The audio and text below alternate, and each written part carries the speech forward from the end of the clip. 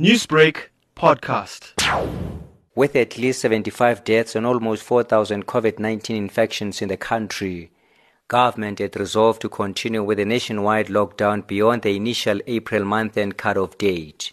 But in his address to the nation last night, President Cyril Ramaphosa announced relaxed lockdown regulations, which will see gradual and phased recovery of economic activity starting from next Friday. The National Coronavirus Command Council met earlier today and determined that the National Coronavirus Alert level will be lowered from level 5 to level 4 with effect from Friday, the 1st of May. This means that some activity will be allowed to resume subject to extreme precautions to limit community transmission and outbreaks. Some businesses will be allowed to resume operations under specific conditions. Every business will have to adhere to detailed health and safety protocols to protect their employees and workplace and prevent the spread of infection. The president said the country is currently on level 5, which requires the most serious response and drastic measures,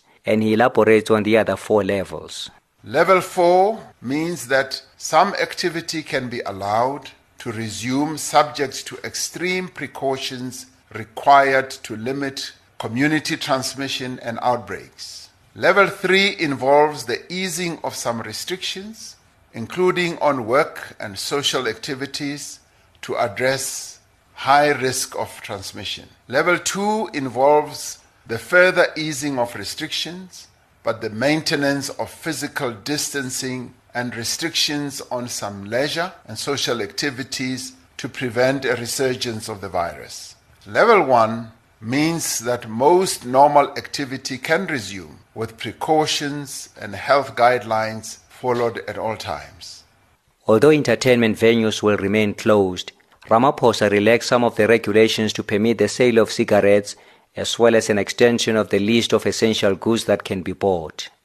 Newsbreak, Lotus FM, powered by SABC News.